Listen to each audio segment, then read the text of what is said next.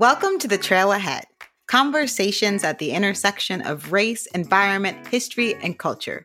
We're your hosts, Faith and Abby. We bring on folks from all walks of life to have real, authentic, messy dialogue that can lead to tangible change. My dream growing up was I wanted to own a ranch in Wyoming.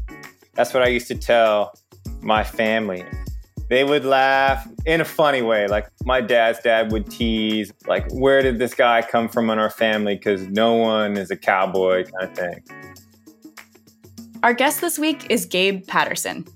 He is a biomaterials scientist, a climber, the founder of Soul Ascension Crew, and an ambassador at We Got Next, a nonprofit organization aimed at increasing representation in the outdoors. We talked to him about growing up in rural New Mexico, the joys and challenges of leading an affinity group, and one of our favorite topics, what it means to see yourself outside.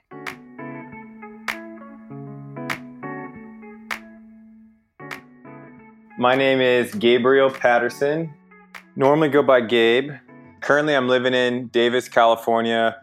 Came out here to do my PhD at UC Davis in agricultural and environmental chemistry. What I study is cellulose-based material alternatives to petroleum-based products. When we say playing outside, what does that make you think of? Where do you go? I'm from Santa Fe, New Mexico, and I have two older brothers. Our parents divorced maybe in 1995, so I was 4 or so. So when I was with my dad, we would drop my brothers off at kindergarten, and he and I would go to the local barns and would just like look at the horses. And we eventually got to know the people, and they would let us break the ice in the wintertime from like the water troughs and throw hay out and stuff. And so I always had this like affinity for horses from a young age. And then by a miracle in second grade, I met this boy, Antonio Marquez, whose family is like multi-generational Mexican-American and like indigenous. And so with him, around age 8 is when I got really involved with ranching. And so, you know, sometimes it was almost every weekend, Friday after school, his family and I would drive up to their ranch, and we do a number of things like fixing fences, feeding the cows. So we'd load up this truck with a bunch of hay bales and would just like put it in drive, and it'd do like this slow couple of mile-hour roll across the plain, and we'd kick off hay bales, and all the cows would come in from all over the place. And we'd feed them and do like this big loop. Later in the year, before it got too cold, we'd have to do these roundups, and we'd bring the cattle out of the mountains, and all the other ranchers in the area who would also let their cattle graze in the spring and the summer, the cows would all be mixed up with each other. So some 100 cowboys or so would take off into the mountains and would round up the cattle and then do a whole sorting process based on the brand on the cattle. I want to talk about Panama next because we have that in common. When I spent time in Panama, which was 2004 or something like that, and my host family raised cattle, but we weren't right near the farm. So my host family and I would jump into the trucks at like whatever time in the morning, like I can't even remember, go out into the hills, and my like host brother and my host dad would just start yelling. And these cows would be like coming down out of the mountains to come get milked. But I was terrified. I was Yeah. I was like, cows, cool. And then I was like, oh my God, these things are big. They're massive. They're massive. But I feel like nobody thinks about cows as being terrifying. And I just want some validation. 100%. I 100% agree. Where I learned for the first time that cattle were totally, and horses too, like I had a fear of horses as well, because I mean, in both cases, I feel like they can sense your fear. And then, so when we do these roundups, there's so much energy. There's cows everywhere. There's missing calves and horses, and it's tense. And when the cows get tense, they all start to shit. So they're just like throwing their tails up and they're just like unleashing cow pie everywhere. Oh, God. I had no idea. So gross. Yeah. It's like a stream. It's a stream. Yeah. Horrible. And there's like synchronized mooing, and the cows get aggressive and will charge, and they're big. You realize how large these animals are. Thank you. I feel like I've needed that. I needed that. I didn't know I needed that. I mean, we heard you grew up as a cowboy. That was a word that we saw was used about your childhood, and that is true. That is very true. I first came across you via Melanin Basecamp. I wanted to ask you, like, how has Melanin Basecamp and other groups and platforms like that, like for me, Outdoor Afro, Latino Outdoors, and Melanin Basecamp, when I first started kind of understanding there was a quote unquote outdoor like community, I wasn't seeing people that look like me, but I had people cheering me on, like shouting out, connecting, etc., from those spaces. And that felt like my community was maybe, even if it wasn't physical, it was definitely virtual. For me, Melanin Basecamp, finding out about them and seeing that they were highlighting people in the scene, I was like, whoa. That was my first eye-opening, I'm not the only one out here. And that, in fact, in all these little bubbles all over the world exist people like us. That was the community I was looking for all these years. You know, for a long time, I've had this like fire in me to somehow give back this opportunity I've been afforded to be in the outdoors and to rock climb, and I telemark ski, and then my parents and my grandparents all created this space for us to form this relationship with nature and be outside and have these opportunities. And I wanted to like translate and give back somehow, but I didn't know what. And I've been feeling it for a long time. And once I saw these affinity groups popping up, I was like, dang, this is my opportunity. And I reached out to Summer. He's talking about Summer Winston, a rad climber based in the Bay Area in California, and the founder of the Brown Ascenders, a BIPOC climbing group working to increase accessibility of outdoor spaces, related education, and recreation for BIPOC adults and youths. And originally, Soul Ascension Crew was supposed to be the Brown Ascenders Sacramento branch. But as I started sitting on it, and Summer was super open and chill, she's like, you know what? If you want to do an extension, awesome. If you decide you want to run your own thing, different name, also supportive. I just want to be here to support whatever you need. And so I was sitting there kind of brainstorming, and eventually Soul Ascension Crew came up and started running some of our first meetups. And it's been great. It's been very challenging to run an affinity group like that. And actually, I want to step back and shout out the book, The Adventure Gap, which brought to light that expedition that Tyrese and Scott Briscoe and many others were a part of. And I think to read that book and hear about those people was my first taste of like, there's other people out there that are doing this. And that book is probably, if you ask me what book is most important to me, it's that book. Yeah. The Adventure Gap by James Edward Mills. I totally agree.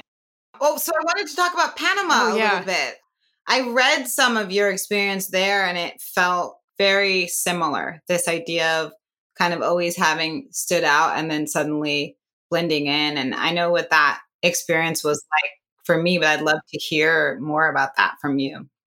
Yeah. So Santa Fe, New Mexico, my family, we were basically the only Black family in town. And I think that that's changing now.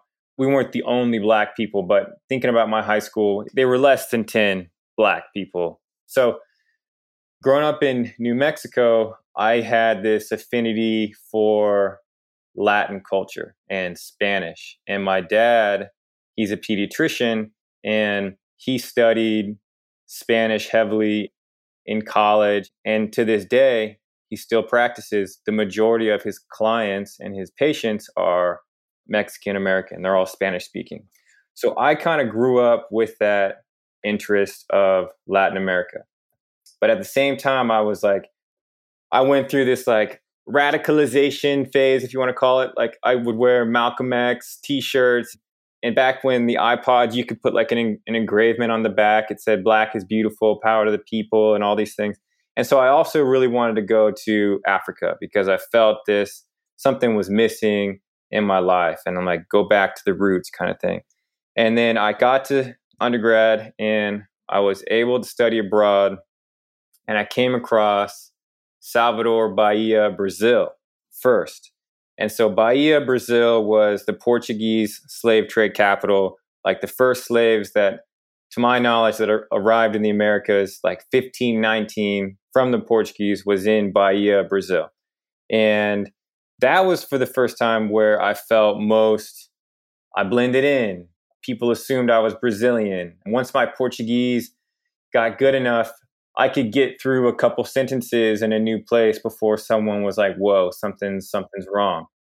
And, meanwhile, the majority of the white students in the program, they were getting pickpocketed, or they were assumed to have wealth and were bothered, or they couldn't access certain spaces and feel comfortable. So that was extremely eye-opening. And what actually took me to Panama was I got an internship with the Smithsonian Institute based in Panama City. They've got this Tropical Research Institute, and that's what took me to Panama. But going to Panama made me realize how rich the Afro-Latino, crossover and roots really are. And in fact, if you go essentially anywhere in Central America, South America, at least on like the Gulf and the Atlantic coast, Black people can blend in. Yeah, my experience in Panama was my first time leaving the country. And, I'm biracial. My dad's Black, my mom's white. But I always had this question, what are you? What are you? What are you? Particularly from white people, what are you? And so I feel like when I was growing up, I always had to like explain my existence. And in Panama, they were like, oh, she's from Colón, like the Afro-Latino area. She's from, she must be from there. And it was interesting because even though it was wrong, like it was incorrect, it felt so good to have someone just think I belonged. I agree. And, when I came to Davis, which was almost directly after 9 months in Rio, when people were asking me like where I was from, I had this like Brazilian heartbeat still rolling through me. And so I don't know, I must have said things, but people thought I was from Brazil or something. And at the time I still had dreadlocks, which I think we should talk about, and like, what that totally. What that means. Let's just go to hair real quick. Let's go to hair. For people of mixed African ancestry, hair is one way to link to the culture. I've felt insecure most of my life about where I fit because for a lot of reasons. But my hair was a way for me to assert to people where I belonged. Same. Yeah, same. Because I was just like, just based on the texture of my hair. And it's so interesting too what you say, because I feel like before I dreaded my hair, it was as if my hair outed me. It was as if people could look at my curly hair and look at the texture of my hair and be like, oh, she's not really Black. She's got this curly hair. She's got nice hair. She's got good hair. She's not really Black. I literally have had someone walk up to me, touch my hair and be like, oh, you got some Indian in you. Like literally, like these are the things that are all caught up in just the way that your hair grows out of your head. And you're trying to navigate like race and politics and just like being a freaking kid in high school. And there's all this stuff that's like put on you. Do you feel like you knew that when you started them? Like when did you start locking or? In 2006. So I was in high school. I think I was 15 or so. And I had a fro for a long time. I had the Afro pick with the Black Power fist on it. And I would like religiously pick it out every morning. And then I'd go to school and all like my white and Latino friends would mess up my fro. And in those days too, like no one had any Black exposure, even the white and Latino kids.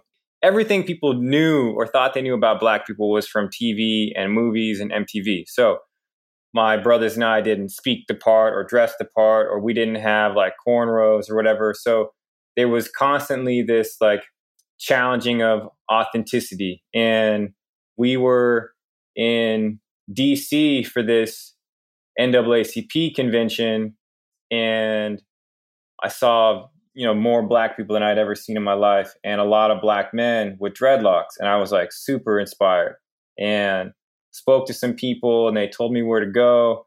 And my dad and I went to this loctician, and she like locked it up for the first time. And that's where it started, 2006. And yeah, upon return to New Mexico, there was immediate affirmation from, in hindsight, people I shouldn't have cared about. But yeah, like Latin and white kids telling me like, yo, dope hair. Like, I feel like some kids said like, finally, you're like acting more Black, or you look more Black or something. And I don't know. And I knew these things were fucked up then, but I don't know. High school is a fucked up place. Yeah, no, totally. Totally. Yeah, it's interesting. So we both cut ours. I cut mine in February of 2020. Yeah, you must have been around the same time, right? Yeah, when did you cut yours? It was December 30th, 2019. Wow, so Okay. months apart. Yeah. What has your experience been? I think what I've found for me is I didn't realize, like what you said, I didn't realize what I was trying to do in terms of like taking whatever kind of ownership around my own appearance and my own aesthetic and trying to like assert my Blackness. But I think I very much was doing that. I feel, abroad, when I was living in Brazil or in Panama, people would call me Rasta or Bobby Marley or, I mean, and then there's also the dumb negative parts where in Davis, or in California, where weed is legal, I had this white dude come up to me like, yo, bro, like, where can I buy weed? I'm like, two things. Like, what? One, I don't know just because I have dreads. And two, dude, we're in California. There's a fucking dispensary down the street. So things like that would unfortunately happen. And maybe that happens predominantly in white spaces where like, oh, Black dude, dreadlocks, he knows where the shit's at. And so that was like a negative experience that would happen that I thought was like annoying and dumb. It wasn't the reason why I cut my hair. Basically, I kind of had like a crown on my head. My locks were long enough, and I started doing my hair into this bun that basically sat like vertically on top of my head. I used to rock it like hanging down the back, and then eventually I would put it up into this ball on the top of my head. So I was very identifiable, and I would walk with friends, and people would stop me who I didn't know, would compliment me on my hair. We'd talk about locks. If I saw other Black people with locks, we'd talk about like, what do you put in your hair and how do you lock them up? So there was always a connection. There was connection, and there was recognition and acknowledgement from all people. And there was also exotification. There was an experience where like, yeah, I felt that someone was interested in me because of my hair and my skin tone. And like once they made that pretty known, it was a turnoff. And I don't know about you, but I always kind of like dealt with my hair by talking about how I was going to cut it eventually, because it's a lot of work and it costs a lot of money. And I've driven a lot of miles to my one loctician in Albuquerque, New Mexico. And what was the main motivating thing was I didn't want to be recognized for my hair anymore. I felt like I was the guy with the dreads. And while it was nice to be easily identifiable and acknowledged and all these things, I wanted to know that I was more than my hair, basically. And I was ready for a change. I had locks for 14 years. Wow. Well, I knew we were going to go here, but I didn't know we were going to go here. I feel like this is a conversation I've been wanting to have also since. Totally. So I'm like, thank you for being just like, let's talk about hair.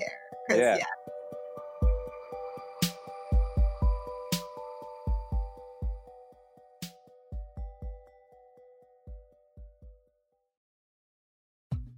let's talk about the Patagonia Capilene Air hoodie for a second, because it's like this soft, textured base layer that basically allows you to feel like a furry, protected turtle or something. When you put it on, you're like a baby kangaroo who's crawling into its mother's pouch, and your world is now this soft, warm, happy place. There are so many times where I look over at Faith and she's just on her computer with the hood pulled up around her face, working away, looking legitimately like a purple Teletubby. Oh, totally. Even in public, I can't actually care about how strange I look in that moment because I just feel so cozy. Like I have actually transformed myself into a baby koala bear, and that's just my new normal. So yeah, the Patagonia Capilene Air hoodie, transform your world. That is definitely not their slogan. True, maybe it should be. Patagonia, in the business of saving our home planet. And being hella cozy while doing it.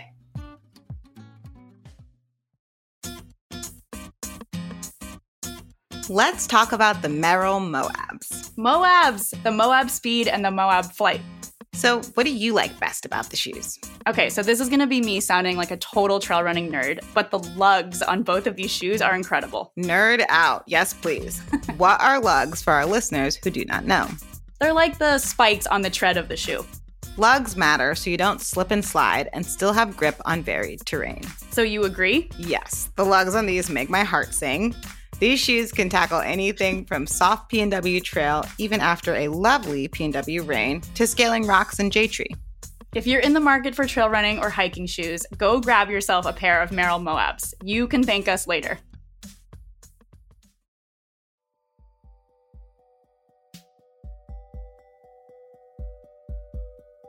Gabe, we haven't talked about this yet, but I'm really curious to hear a little bit more about how you got into climbing in the first place, but also like I played ice hockey growing up, but I'm a white girl from Maine and I'm basically from Canada. You know what I mean? It was like not so crazy that someone growing up very close to the Canadian border, who's also white, myself, would get into a sport like that. And it is a very white sport. And I think that's, yeah, I love hockey, by the way. We could talk about that for a long time Totally.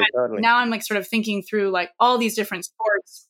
So I'm just curious, kind of like your perspective, your experience with that. And then, of course, also wanted to kind of hear, even like backing up a little bit, how you got into climbing. But the way, it's just fascinating. That's what's coming up for me as we're talking about this, like realizing that there's so many different kinds of people that congregate around different sports. And what is that access like? And have they been invited? And maybe there's a history there in certain ways that people have been invited in before. And then there's maybe ice hockey, which is like maybe on one end of the spectrum, right? Where it's like, not so inviting. I don't know, but I'd love to hear that experience that you had. Real quick, Addie, you brought up ice hockey, so I want to talk to that. Our dad, he played hockey. He played, I think, lacrosse. He eventually played like collegiate football, but in the military, he hang glided as like a hobby. He climbed a bunch of 14ers with his close friend to this day. His name is Alfago Gomez. He's my godfather, Tio Alfago. And the two of them, they would do all these 14ers in Colorado. I don't know if they've done them all, but when kids in high school were talking shit to us about what we should be and what we should be doing, and eventually it got to me, and because they're like, you guys are black and you play soccer and hockey, you should be playing football and basketball. And that got to me. And I went out for the basketball off season, and like I was horrible, like trying to hit a layup from the 3-point line, which is it just like doesn't work. And eventually I was like, this is bullshit. Like I'm going to do what makes me feel good and what I'm passionate about. And I think both parents for sure were inspirations to go against the grain. And so even then and now, when I think about why I telemark, why I climb, why I used to play hockey, was the first part was because I genuinely enjoy it. And I think hockey is actually one of the most amazing sports out there. You have to be able to, you have to skate, and you had to skate backwards, and you have to stick handle, and there's a lot going on, and you have to learn all of it. Yeah, exactly. It's incredible. And it's amazing to see that hockey's actually becoming more diverse too. And I think it's beginning in Canada. You're having a more diverse set of people starting to play. I think the word should is so powerful. I mean, it's just incredibly prescriptive. And I say like, either don't should on yourself, or, I say it to myself and I say it to other people. And what you just said is a should in a racist context, is a should, oh, you shouldn't do this. It's prescriptive with deeply racist roots. And I was just wondering if you've ever felt that or ever experienced that when getting into climbing. For climbing and skiing in the past, I would go to groups of Black people who don't do it.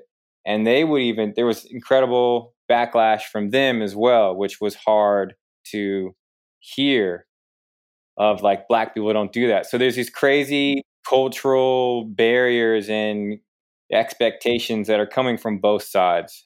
I don't think that any non-Black people ever told me that I couldn't climb or that I shouldn't climb.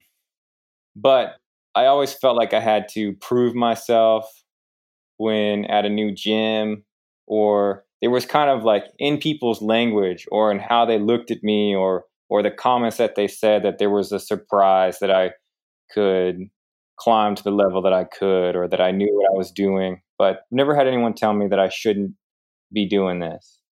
Yeah.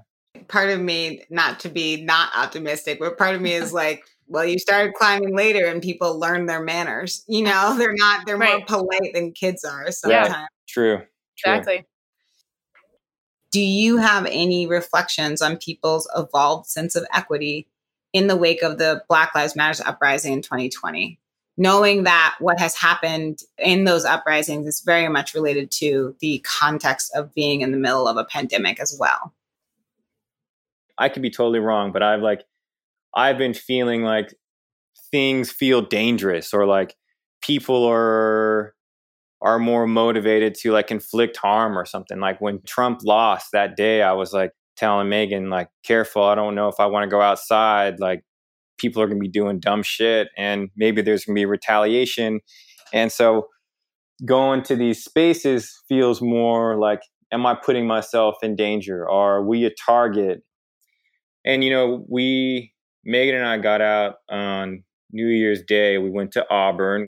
And anytime you leave this city and go to rural spaces, there's a reality that I think sinks in, of like politically views change and all these things. So yeah, we roll into Auburn and you see big trucks and lifted Jeeps with Blue Lives Matter flags, stickers on them and all these things. And it made me feel even more kind of nervous and head on a swivel. And it makes you think that, potentially now more than before, going to these spaces might be more difficult for some people, because they know that half the country, and especially in these rural areas, people were pro-Trump. And it just feels like things are so polarized and tense. And when I was filling up gas at this gas station, I'm kind of looking around, like kind of sizing people up, or like looking at them like, are they a threat, or do they threaten by me? So there's all this heightened stuff, and maybe it's me overreacting. I don't know, but I feel like I'm more conscious of going into these spaces now than I was when I was in college, for example, where the majority of my friends who I was learning how to climb with were all white. And so we were going to these spaces together, and maybe that was a, insulation and backup. But at the same time, all of these protests have made me more curious about my white friends. Like, just because you're liberal and you went to this hippie school and whatever, like, where do you actually stand? And kind of wanting to hear from them, like, they have the same beliefs that I do. And when I don't hear that from them, it's definitely been frustrating. Yeah, I would agree. It's felt heightened, and it's true that that's the interesting thing about in the pandemic, having to do more things on our own, having to do things in smaller groups. Maybe our pod is one group of people, but it's not our climbing friends, or it's not our running friends. So is it safe to go to some of these places where maybe like there was a reason why we were going in numbers, whether or not we were conscious of it? I think being a leader in the outdoors, someone who is seen in that way. And for you, does that come naturally to you? Have you felt like you've had to muster it up and step into a place based on not seeing other people and wanting to be an example? Or are you kind of like, I'm ready for this, I can do this, or kind of like, okay, how does occupying this space feel for you? It feels comfortable, generally. A friend of mine, Steven Herrera from New Mexico, he'll remind me of when we were in middle school during Black History Month. I would bring like some info, and like each day at lunchtime, I'd sit my friends down and I'd read them that like on this day in 1960 something, this person did this thing. So I think that I've always been passionate about bringing awareness of like historical Black events or what Black people are doing to the spaces that I occupy, because it's important. Representation's always been super important for me, whether it's me doing it by default because I'm in that space, or wanting other people to know that like I'm not the only one doing this. There's mad other people doing it, that Black people do this. It's not a white person thing, etc. So I think when it came to Soul Ascension, it was a natural progression of things. And at the end of the day, what I've decided when it comes to Soul Ascension Crew is like, if I can impact one person, if I can take a Black student from UC Davis, or, we had this event with the Boys and Girls Club where we brought a bunch of kids in from Sacramento, where I think like there was one kid who was white. The majority were Black and Latino. So if I can affect like one person, that's what's important to me now.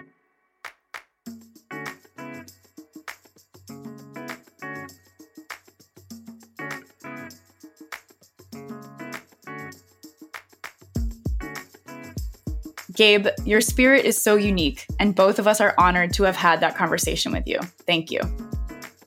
To learn more about Gabe and his work, you can follow him on Instagram at Gabriel_Dixon. That's Gabriel without the I. We love the article featuring him on Melanin Basecamp. Check them out if you aren't familiar. We'll link to that and other relevant topics to this episode in the show notes and on our website, thislanddoc.com/The Trail Ahead. The Trail Ahead is created and hosted by us, Faith E. Briggs and Addie Thompson. It's produced by Lentigua Williams & Co. Jen Chien is our editor. Elizabeth Nakano is our producer. Sound design and theme music by Cedric Wilson. Our podcast art is by Shar Tuiasoa. Check her out on Instagram at Punky Aloha. Special thanks to our amazing teams from Merrill: Adam Kepfer, Lauren King, Will Prey, and from Patagonia, Bianca Bada, Sasha Tennedy, Claire Gallagher, and Whitney Clapper. Big thanks also to Trail Butter and Outdoorsy. And thanks to our team on the visual side, Tyler Wilkinson-Ray, Fred Goris, and Monica Medellin. Thank you for listening and for spreading the word. Follow The Trail Ahead on Apple Podcasts, Spotify, Amazon Music, or wherever you listen to your favorite podcasts. See you next episode.